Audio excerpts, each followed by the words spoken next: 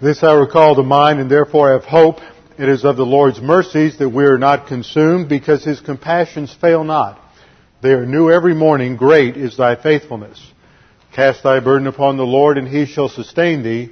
He shall never suffer the righteous to be moved.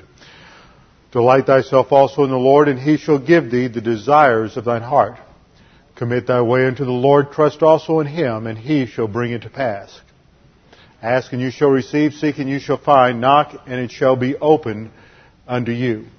Hitherto have ye asked nothing in my name. Ask, and you shall receive, that your joy may be full. And this is the confidence that we have, that if we have to ask anything according to His will, He hears us. And if He hears us, we know that we have the desires of our prayers. Before we begin our study this evening, let's bow our heads together and make sure we're in fellowship, ready for our study of God's Word. Let's pray.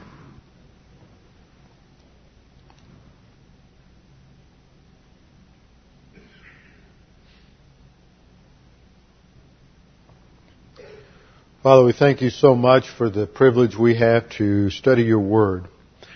Thank You for this congregation, for their faithfulness and their desire to know Your Word and to put it into practice in their lives. And we pray that You would use us to have an impact in this community for the truth of the gospel. Father, we pray that tonight as we study Your Word, You would help us to understand the importance, significance, and the impact that our prayers can have, and how they can truly change things. We pray this in the name of Jesus Christ, our Lord and Savior. Amen. Open your Bibles with me to James. James chapter 4. James chapter 4.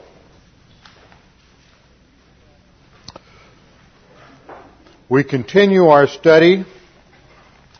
And we see in this chapter that the congregation that James is addressing is a congregation that has gotten caught up in carnality. The basic problem that James is addressing is the problem of their mental attitude.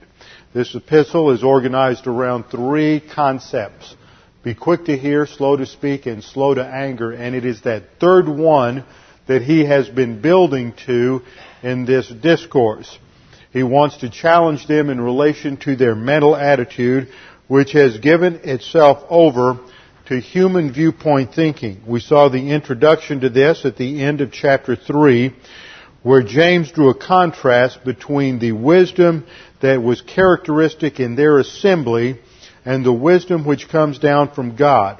One of the ways that you can tell which way the congregation is operating is the way it works itself out in their relationships in the congregation. They had bitter jealousy and selfish ambition in verse 14, and James addresses them, do not be arrogant and so lie against the truth. They are operating on a human viewpoint system that is characterized by being earthly, natural, that is soulish, it is not related to the spiritual life, and demonic. You see, there are essentially, according to the Bible, there are only two ways to look at things. Now, that's hard for a lot of modern people to accept, because we think that we confuse nice people and attractive people and interesting and ideas with truth and with validity. Scripture says there's only two ways to look at things. There's the divine viewpoint and there is the human viewpoint. The divine viewpoint is singular. Now, human viewpoint may have many, and does have a multitude of manifestations. But ultimately, every approach to life, I don't care whether it's a psychotherapeutic concept or whether it's a philosophical approach like Marxism or idealism, Hegelianism, or whether it's some political philosophy, every philosophy in life is ultimately reducible to either being human viewpoint or divine viewpoint, one or the other. And James is challenging us that we need to evaluate how we think, that it is from our thought life that all of the issues in life derive. So the issue is, what is taking place in your thought life? Are you thinking according to principles of divine viewpoint or principles of human viewpoint?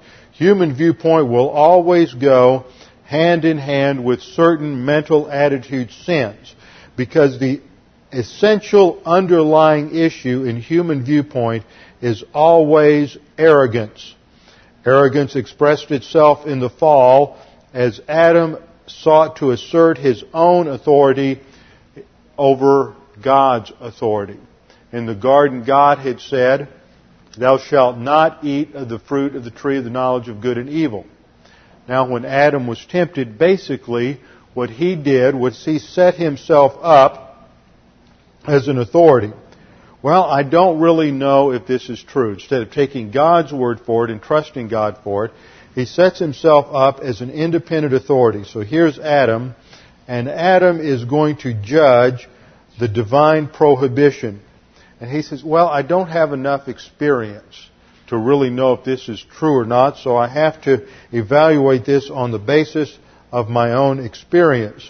So he ate, and the result was an irreversible calamity. Spiritual death in Adam, and then spiritual death for the entire human race. This word autonomy expresses the essence of the orientation that sin gives to the carnal mind. It's from two Greek words, autos meaning self, and nomos meaning law. That man is a law unto himself. This is the theme of the book of Judges in the Old Testament. Everyone does what is right in their own eyes. And that's the essence of the orientation of the sin nature. We think that on the basis of either our own experience, on the basis of our own rational capabilities and reasoning, our own thinking, on the basis of our own emotion, on the basis of some sort of intuitive or mystical experience, that we can know what absolute truth is. And so these then become the criterion of human viewpoint type of thinking. But what we learn here from James is that arrogance is always going to characterize autonomy, and the result is going to be conflict. He drives us to that issue in the first rhetorical question of verse 1. What's the source of quarrels and conflicts among you? Isn't it the pleasures, this is the lust pattern from the sin nature, that wage war in your members? As each person in the congregation is seeking to do what they want to do, it sets up this conflict between them in the congregation. Result is you lust and do not have, so there's frustration. Frustration leads to anger, depression, all sorts of problems. The mental attitude sins multiply, and so you commit murder. Not necessarily overt murder, but character assassination of one another in the congregation through gossip, slander, maligning, running each other down, spreading lies about each other. The result, you are envious and cannot obtain, so you fight and quarrel. And then he concludes, you do not have because you do not ask. Because they are dominated by a carnal mindset, they are not praying. This is one of the reasons we studied 7 reasons why Christians don't pray. And one of the reasons is that in carnality, you have rejected the grace provision of God, so you're trying to satisfy everything on your own terms, and you don't want to ask God. And then at the beginning of verse 3, James says, you ask and do not receive because you ask with wrong motives. So there's really 2 problems. The first problem is because they are carnal, they're not even praying. And the second reason is also related to their carnality, because they're asking for the wrong reasons, the wrong motives, when they do decide to go through that formal activity of prayer, so everybody will know we're really spiritual. Their prayers are not answered. It's oriented, or their prayer requests are oriented to their self-absorption. So the problem here is arrogance. Now let's see where this is going. I want to come back to prayer, finish what we've said about prayer, but the underlying problem here is the problem of carnality.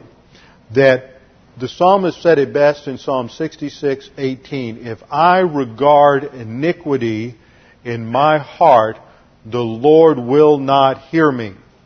And this means that if we are operating over here in the power of the sin nature, This means that we are operating either in overt sin, personal sin, the arena of mental attitude sins, sins of the tongue, or overt sins, personal sins, or if we're operating in terms of human good, but we are operating on human viewpoint principles, human viewpoint concepts, and a human viewpoint orientation to life, then that is grounded in arrogance, which is a mental attitude sin, and God will not hear our prayers. The carnal believer cannot have his prayers heard at all because he is oriented completely away from God.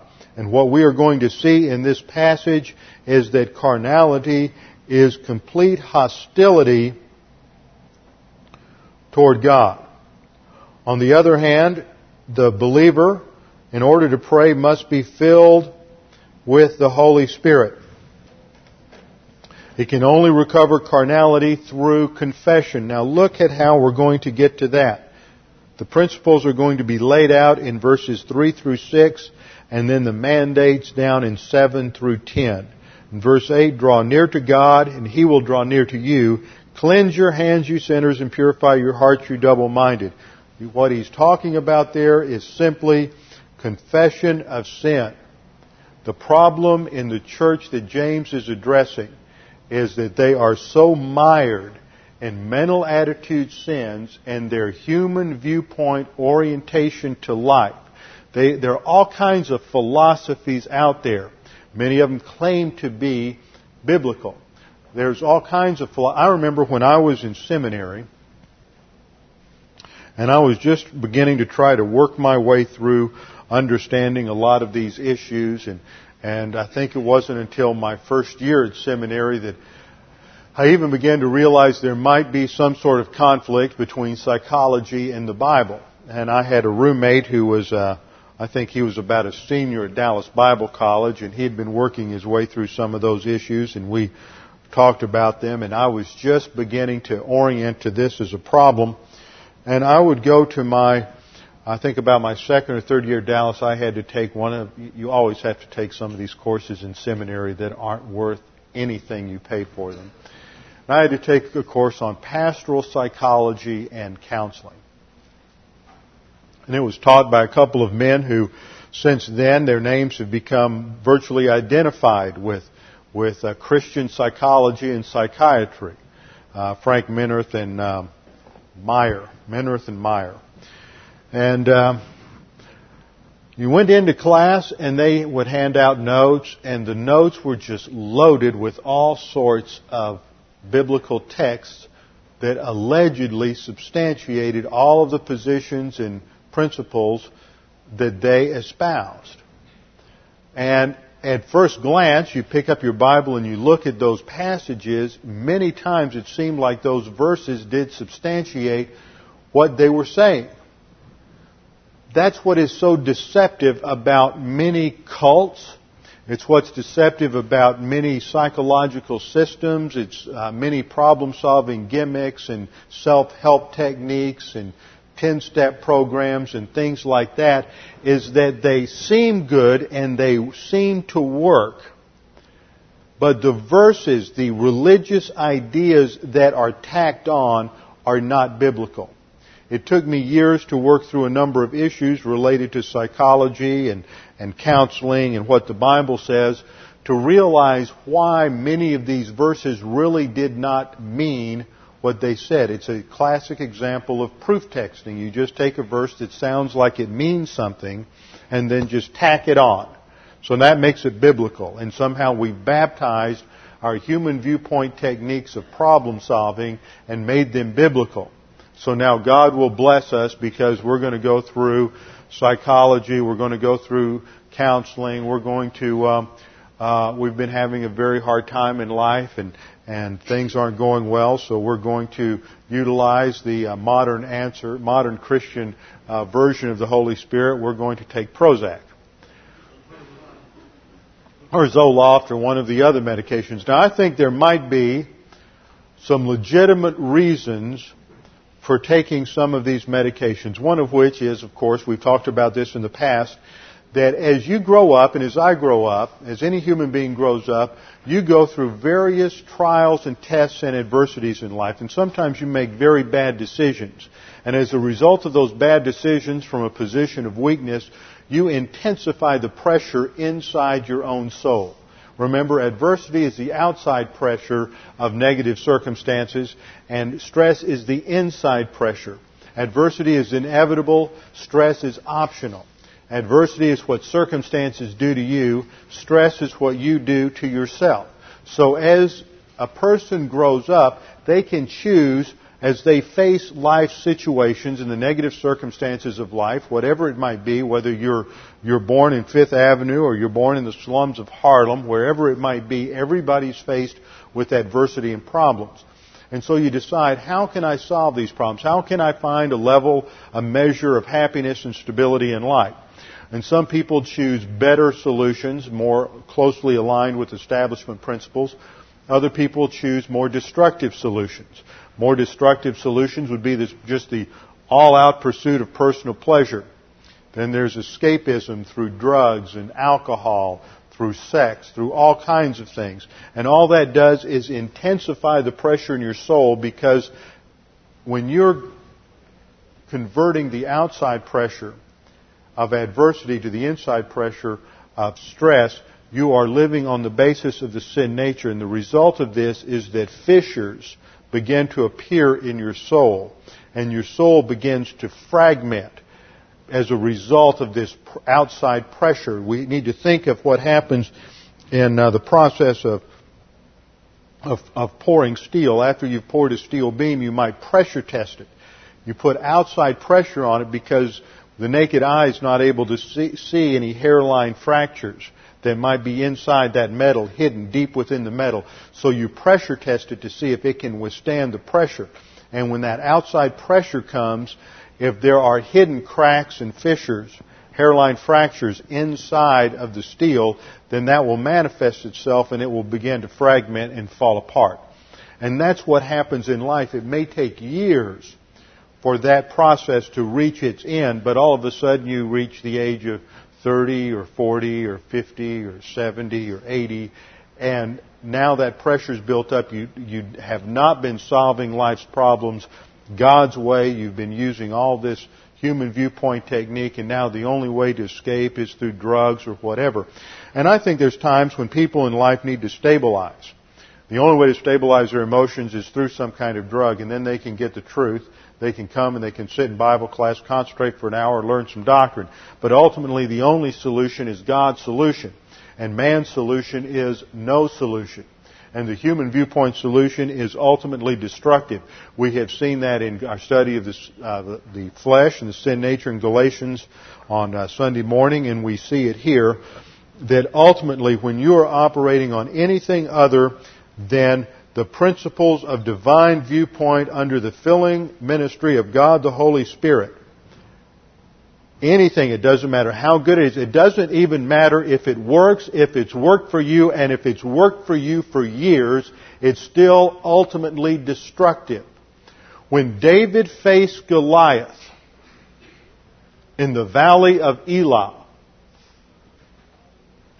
Saul offered him the human viewpoint solution. Here, use my armor, take my weapons, go out there and fight with him with my weapons. Why? Because historically, on the basis of human experience, wearing body armor and carrying a steel sword had worked. It's the pragmatic solution. It has an empirical database behind it to demonstrate that it works and it's valid in combat. See, the issue is not, does it work? That's how Americans uniquely approach problems, because our the human viewpoint pressure in our culture is that pragmatism determines truth. If it works, it must be okay. I even had somebody tell me one time that, we just let anything go on in church, speaking in tongues and healing, and people standing up and jumping the aisles or whatever, and we just let it go because we have to see if it's going to work. And if it works, then it's from the Holy Spirit. That's American pragmatism. That is not biblically correct thinking. And this is the problem that we have in the book of James. Now, as I said, there's a couple of legitimate reasons for taking drugs like Zoloft or whatever, only to stabilize until you get the doctrine you need in order to get off of it and go forward in life. Because the victor's crown does not go to the person who solved his problems in life and had tranquility and stability because he lived through everything and Prozac gave him a big smile on his face. That's not what the Scripture says. We have to focus on handling things through the sufficiency of God's grace and all of the problem-solving devices. Now, these folks in James weren't doing that.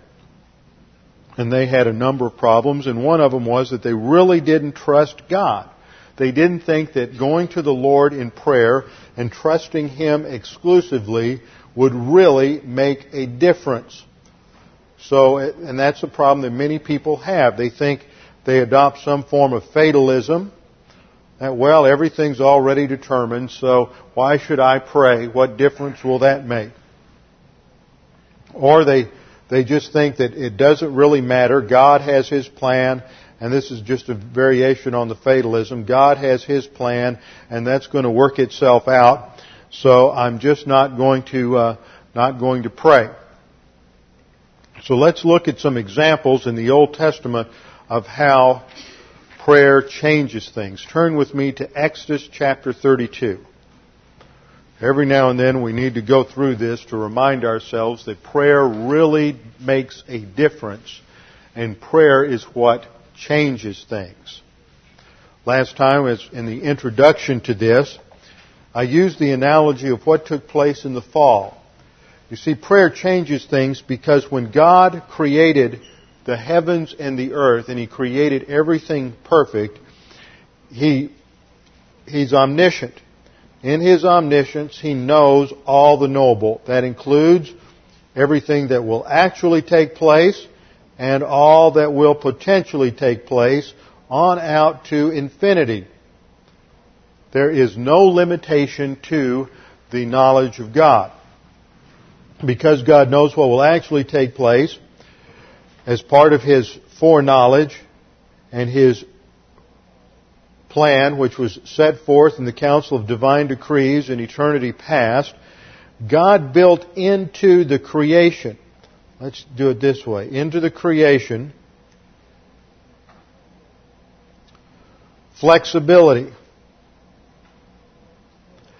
Enough flexibility to handle what would take place when Adam sinned.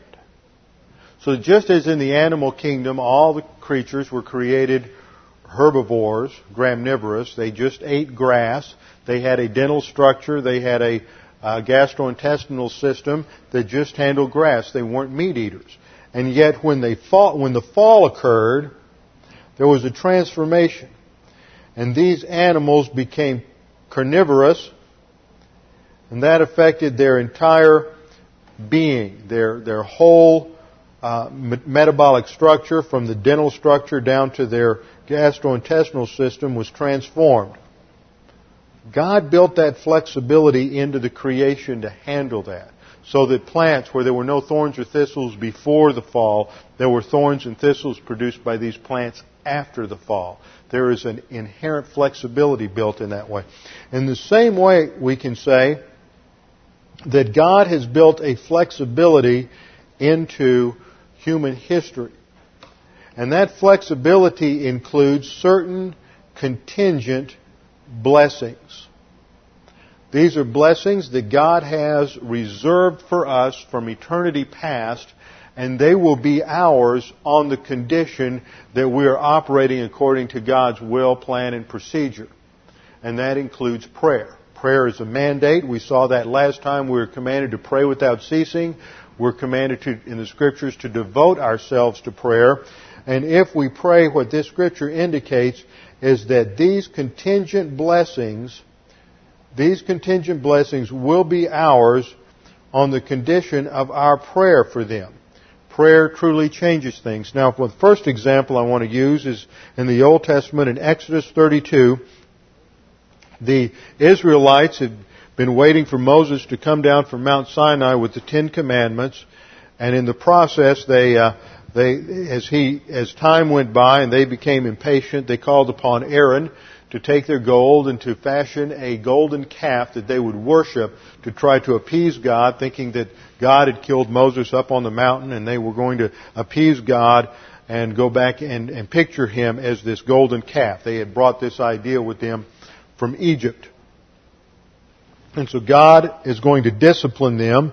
And he says in verses 9 and 10, he says, I've seen this people. Behold, they're an obstinate, that is a stiff-necked people. Now then, let me alone that my anger may burn against them. I always love the picturesque Hebrew. Literally, it doesn't say, let my anger burn. It says, let my nose be red. See, Jews just think all the emotions and ground them in various portions of our anatomy.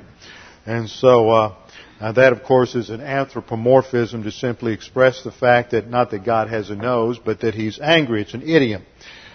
Let my anger burn against them, and that I may destroy them, and I will make of you a great nation. And then Moses entreated the Lord. And this is a word we'll come back to again in another example. It is the Hebrew word chala. Looks like this. It's in the Piel.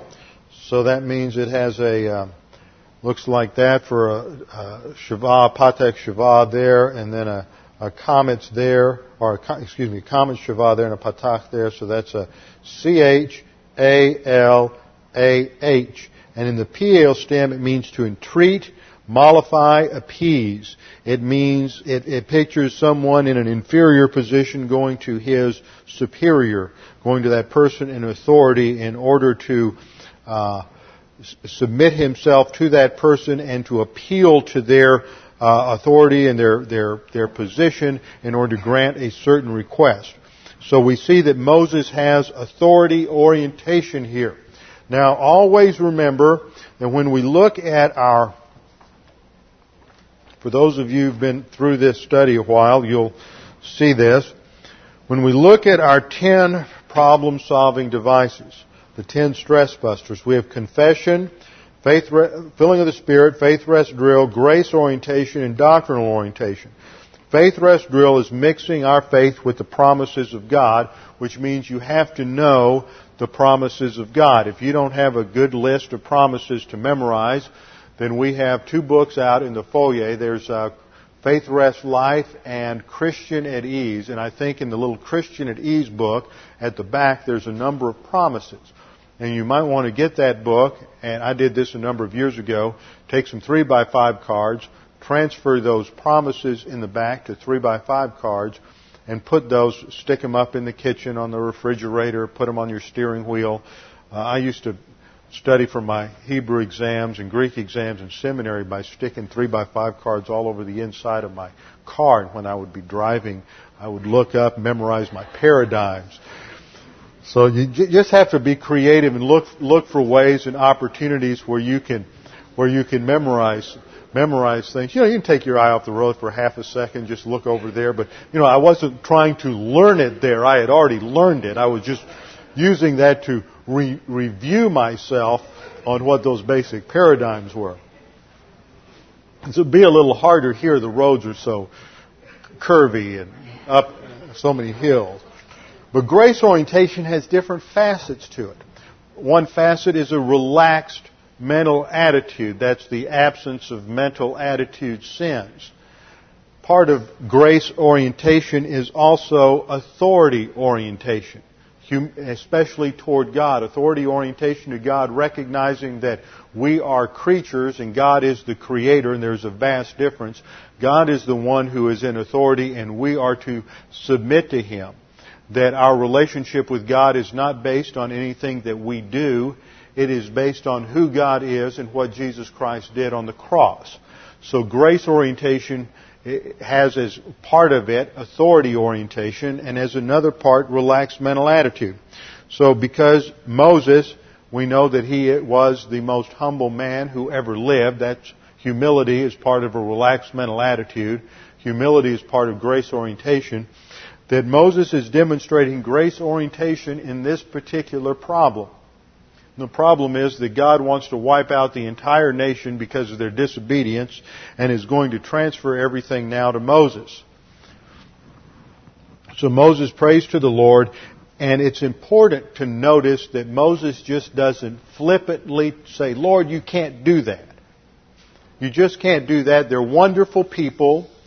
They're nice people. They just have a few problems. They let their sin nature get away with them every now and then. They really haven't been in Bible class long enough to understand the doctrines yet, so just don't wipe them out.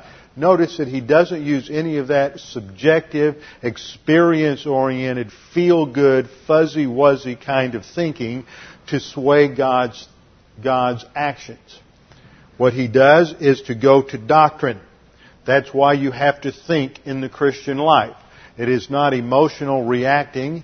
It's not appealing to God that, God, oh, you love me so much, don't do that to me. God doesn't operate on emotion, so immediately your prayer's off base. You're treating God as if He's going to respond to your emotional appeals because you're so emotional or because He's emotional.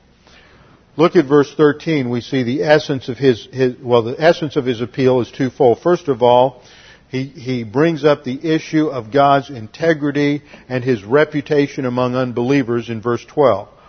Why should the Egyptians speak, saying, with evil intent, He brought them out to kill them in the mountains and to destroy them from the face of the earth? Turn from thy burning anger and change your mind about doing harm to your people.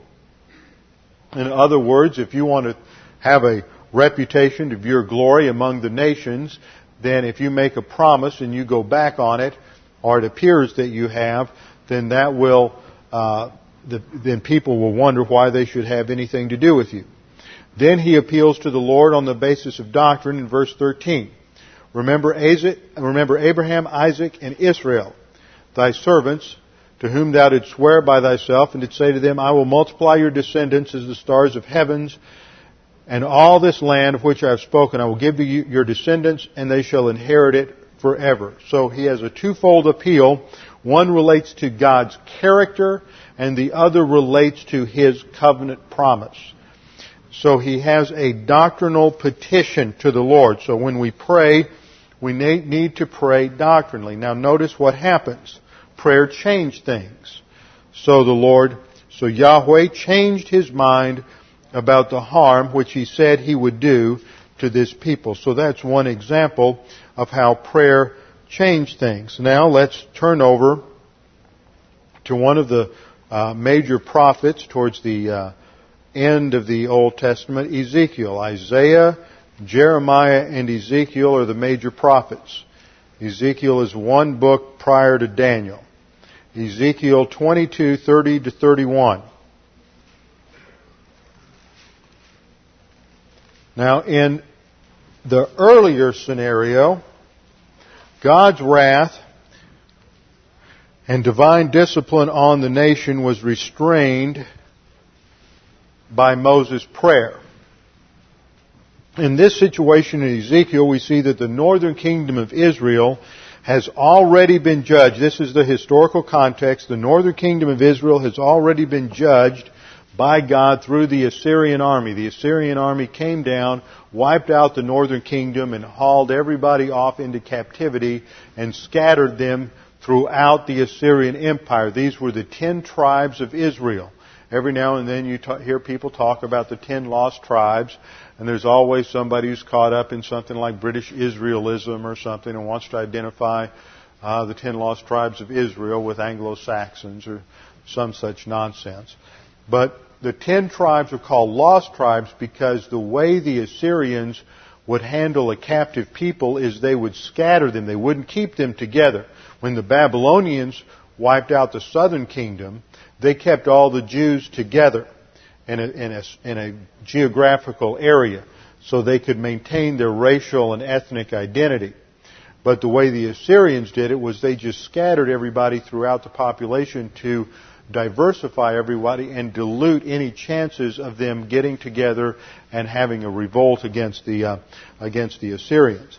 So it is on the verge now of Judah being disciplined. The northern kingdom's already been taken out, and the southern kingdom is on the verge of divine discipline for their idolatry. But remember the principle. God's grace always precedes judgment. And before God judges the nation, He is going to give them an opportunity to turn back to the Lord.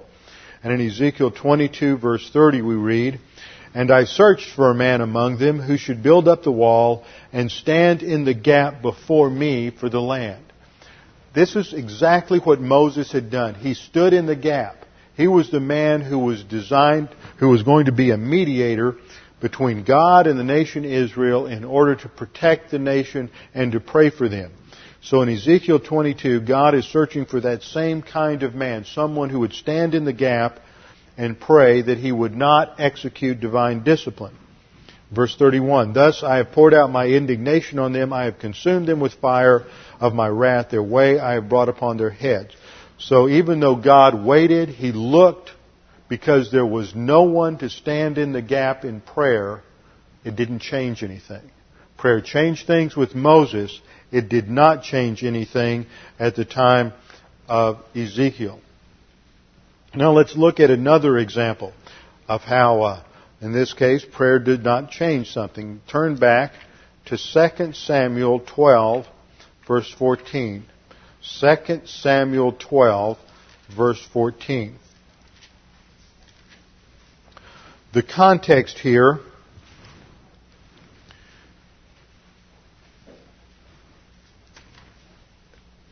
is the death of David's son, the child that was the result of his adultery with Bathsheba. David saw Bathsheba, who was the daughter of one of his generals and the granddaughter of one of his mighty men. He had known her probably most of her life, but David put himself in a place where he shouldn't have been. Instead of going out with the troops to do battle, he stayed at home, and he witnessed her out on her rooftop bathing, and that generated his lust pattern. And so he sent for her, and they had an affair, and he tried to cover it up, and that didn't work, so he ended up conspiring to commit murder against her husband so he wouldn't find out, and had him murdered. And so for all of that, God is going to bring divine discipline upon David. And the first part of that discipline involved the death of his son. In verse 14 of chapter 12, we read, "However, because by this deed you have given occasion to the enemies of Yahweh to blaspheme, the child also that is born to you shall surely die." So with that, Nathan the prophet announces God's discipline on David for his sin with Bathsheba. But notice David's response. We'll look down in verse 16. The child becomes ill. Verse 16, "David therefore inquired of God for the child, and David fasted and went and lay all night on the ground." David does not settle in some sort of fatalistic, rationalistic response that, well, God's already made up His mind. He's going to discipline me. He's going to take the life of the child. I'm not going to pray. David understood that prayer changed things, and even when God announced certain things, as He had with Moses, announcing that He would destroy the nation, that if he prayed, that God could change his mind. Now, the fact that God changes His mind is not an indication of a change in God's character. God has, as one of His attributes, God is immutable. This word mutable means to change. Immutable means that God does not change. He is the same yesterday, today, and forever. And that relates to His character. God in His character never changes. He never goes back on His word. But remember, God is omniscient. This means that God knows all the knowable, and He has included that flexibility within His plans. So that flexibility is based upon human volition, positive or negative. So for God to change simply is showing God's relationship to this flexibility He's built into His plan. It is not talking about a change in the character of God. David realizes that prayer changes things. If you that you have not because you ask not. So he asks of the Lord, and he fasted and prays all night long. There is an intensity to his prayer. That's the purpose of fasting. Fasting is not some sort of gimmick that you're going to be a little more spiritual than everybody else because you're not going to eat. The issue in fasting is that I am so intensely concerned about my prayer that I am not even going to be concerned with my daily functions. I'm not going to eat, I'm not going to sleep, I'm just going to pray. I'm always amazed at how Christians seem to think that just by fasting and somehow that's going to impress God. And so they'll go 2 or 3 days and they'll fast and they'll say, well, I'm on a fast, and they'll go to work and they'll do their job and they'll pray here and there during the day, which they do normally. But they think that just by not eating that somehow God's impressed. So the whole issue in fasting in the Scripture was that you were so concerned, you were so caught up and so intent on this prayer request and this entreaty to the Lord that you weren't going to eat or drink, or you're not going to get involved in any daily things. That means you're not going to go to the job, you're not going to go to work, you're just going to pray. That's what David did all night. Not because it's going to gain God's approbation, because God's answer here is still going to be no. Verse 17, the elders of his household stood beside him in order to raise him up from the ground, but he was unwilling and would not eat food with them. He is intent upon this prayer. It goes on for 7 days. Verse 18, it happened on the 7th day that the child died, and the servants of David were afraid to tell him that the child was dead. For they said, behold, the child was alive. We spoke to him, and he didn't listen to our voice. How can we tell him that the child is dead, since he might do himself harm? When David saw that his servants were whispering together, David perceived that the child was dead and asked them, is the child dead? And they said, he's dead. So David arose from the ground. Now, look, he washes and he anoints himself. David doesn't go into panic palace at this point. He never was on an emotional reaction in this entire thing. Sure, he was emotional and he was pleading to God, but he wasn't involved in an emotional reaction. He wasn't out there trying to plead his emotions before God or try to convince God on the basis of God's emotion to change his mind. He was praying to God on the basis of whatever his argument was, we don't know, but he was pleading to the grace of God as he did in many of the Psalms. And when God said no, David realized the answer is final, the child's dead, now I can stop and I can go about the grieving process.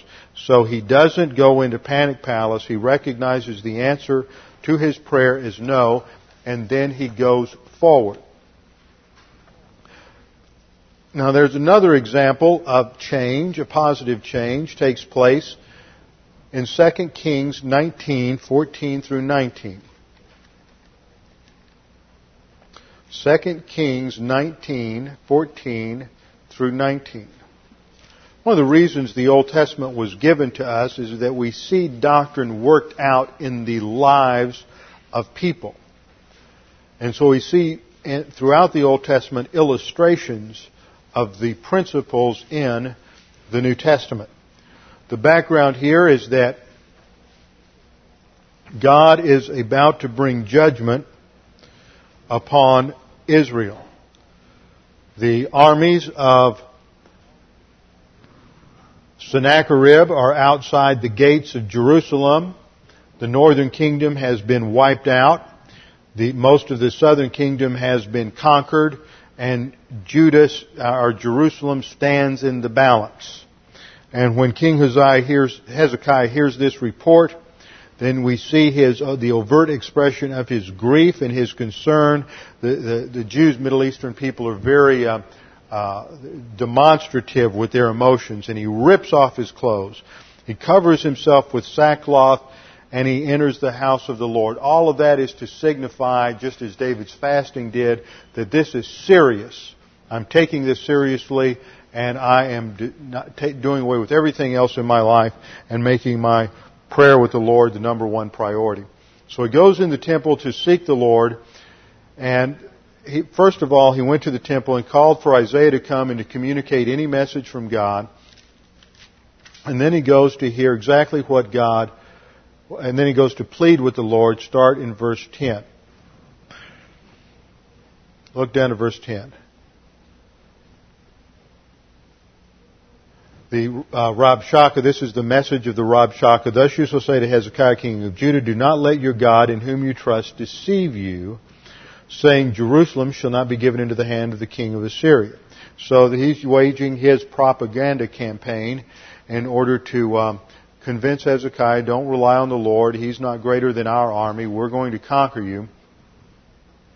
In verse 11, let's go ahead and read through this. Behold, you have heard what the kings of Assyria have done to all the lands.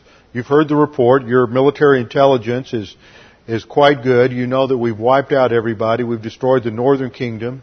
We've destroyed them completely. So will you be spared to the gods of those nations which my fathers destroyed, delivered them, even Gozan and Haran and Rezeph, the sons of Eden, who were in Telassar?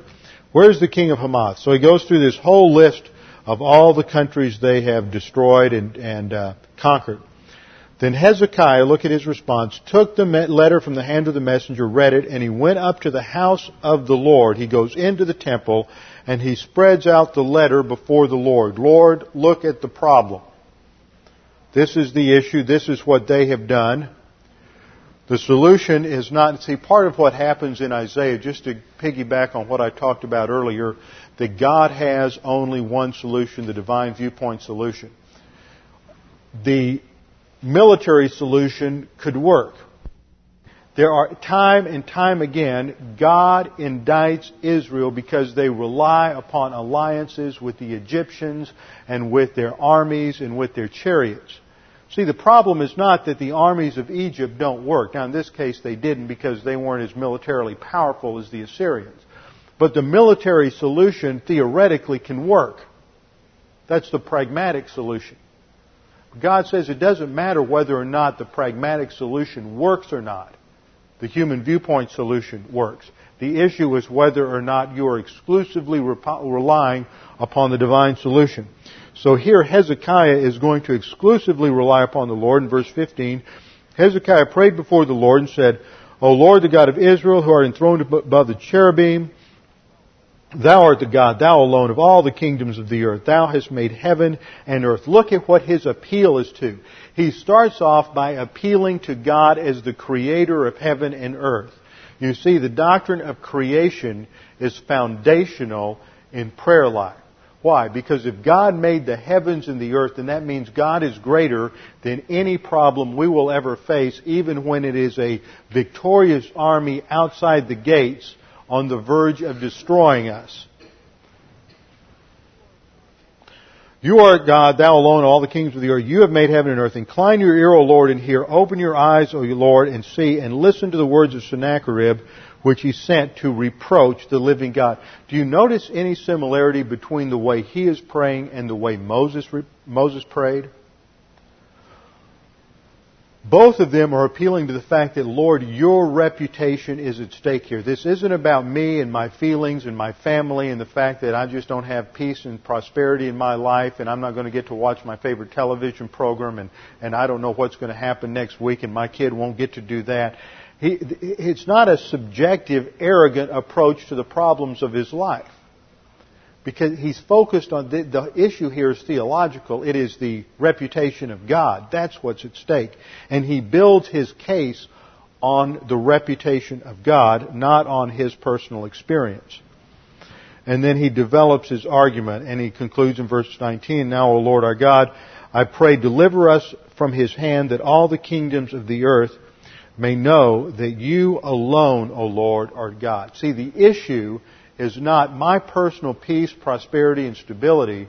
The issue is your reputation, that everyone will know that you are God. Verse 20, Then Isaiah the son of Amos came to Hezekiah saying, Thus says the Lord, the God of Israel, because you have prayed to me about Sennacherib, king of Assyria, I have heard you. So prayer changed history. The prayer of Hezekiah changed history. Now let's turn over a few books to 2 Chronicles chapter 33. This takes place in the next king down. This takes place in the reign of Manasseh. Manasseh is one of Hezekiah's sons, and Manasseh is the most evil of all the kings in the southern kingdom. There is no sin that he did not endorse and did not promote among the Jews. 2 Chronicles chapter 33. We have to pick up, just read through the chapter to pick up a flavor of what's going on under the reign of Manasseh. I don't think we have stooped this low in our... Now some of you, don't argue with me now. I don't think we've stooped quite this low yet among our politicians and leaders, but we won't debate the point. Manasseh was 12 years old when he became king, and he reigned 55 years in Jerusalem. They didn't have term limitations. And he did evil in the sight of the Lord according to the abominations of the nations whom the Lord dispossessed before the sons of Israel. Now there are several things said about earlier kings and the evil that they do according to their fathers, and that but they still left the... I'm looking back over to see if I can see the right. Pick up an example. Like Ahaz in chapter 28, it says, he did not do right in the sight of the Lord as David his father has done, but he walked in the ways of the kings of Israel. He also made molten images for the Baals, and it was involved in infant sacrifice and the worship of the Baals. That was Ahaz. But he walks in the ways of the kings of Israel. That is, their promotion of idolatry in the southern kingdom. But that's not what it says when it talks about Manasseh. This is a harsh indictment. He did evil in the sight of Yahweh according to the abominations of the nations whom the Lord dispossessed before the sons of Israel. 2 Chronicles 33, verse 2. What were the abominations of the nations whom the Lord dispossessed? That's the idolatry and all the religious practices of the Canaanites. So he's taking them all the way back to the pagan practices of the Canaanites in all of their glory, and all of their perversion, and all the practices of the phallic cult and child sacrifice and everything else that was involved. And then the indictment goes on in verse 3, for he rebuilt the high places. These were the altars where they worshipped the false gods, where Hezekiah his father had broken down. He also erected altars for the Baals and made Asherim. These were the fertility gods. And in the worship of the fertility gods, they had all the temple prostitutes, both male and female. And you would go in and you would spend time with the prostitutes in order to bring fertility to your crops. Remember, this is an agrarian society, so they're very concerned about fertility. So he restores all the idolatry and all the paganism that Hezekiah his father had removed from the land. And further, he worshipped all the hosts of heaven, all the astrology that was concerned with it, and he served them. So he has brought the whole Canaanite pantheon back into Israel and is promoting this. And he built altars in the house of the Lord. Notice how it gets worse. He builds altars in the temple. He goes in and he puts altars to the pagan gods in the temple in Jerusalem. Verse 5, for he built altars for all the hosts of heavens in the two courts of the house of the Lord. So he is pushing overt blasphemy. Furthermore, he made his sons pass through the fire in the valley of Ben Hinnom. That means that he took his children, he would offer the firstborn as a live fiery sacrifice. There would be the huge idol, and his arms would be, and the idol's arms are held out like this. And between his arms there's a furnace. And you would take the baby, or the young infant, and you would place them on the arms of the god, and he would be consumed in the fiery sacrifice. So he's reintroduced this child sacrifice to Israel. And he practiced witchcraft, used divination, so it's heavily demonic. All idolatry, all false religions are demonic at their core. And so he's introduced overt demonism into the land, and the people are practicing demonic activities. Any kind of fortune-telling, astrology, any kind of necromancy where you're trying to contact the dead, all of that opens you to demon involvement. He used divination, practiced sorcery, and dealt with mediums and spiritists. he did much evil in the sight of the Lord, provoking him to anger. Now, he's taken the mental attitude sins that we're studying in James 4 to a further level. And look at what happens. Divine discipline. He put the carved image of the idol which he had made in the house of God, which got, and let me just skip down, not read the whole thing. Verse 9. Thus Manasseh misled Judah and the inhabitants of Jerusalem to do more evil than the nations whom the Lord destroyed before the sons of Israel. And the Lord spoke to Manasseh and his people, but they paid no attention. They completely ignored the Lord. Prophet after prophet comes and they ignore the Lord. Therefore the Lord brought the commanders of the army of the king of Assyria against them, and they captured Manasseh with hooks. This is divine discipline on Manasseh for all of his sin. With hooks, bound him with bronze chains, and hauled him off to Babylon. And look at what happens in Babylon. This is what's called true biblical repentance. It's not necessarily weeping and wailing, crying to the Lord and having some kind of emotional reaction to your sins. It's truly changing your mind about the Lord. And when he was in distress, he entreated, there's our same word, halach in the Hebrew, which means to entreat, to put yourself in a position of submission to a superior person. He entreated the Lord his God and humbled himself greatly before the God of his fathers. Nothing's ever the same again. This changes everything. He goes to the Lord in prayer. He humbles himself. Part of grace orientation, humbling yourself in the face of your problems and adversity, and it changed everything. When he prayed to him, God, was moved by his entreaty, heard his supplication, and brought him again to Jerusalem. Now, there would be later kings of Judah that didn't do this, and they weren't brought back to Jerusalem.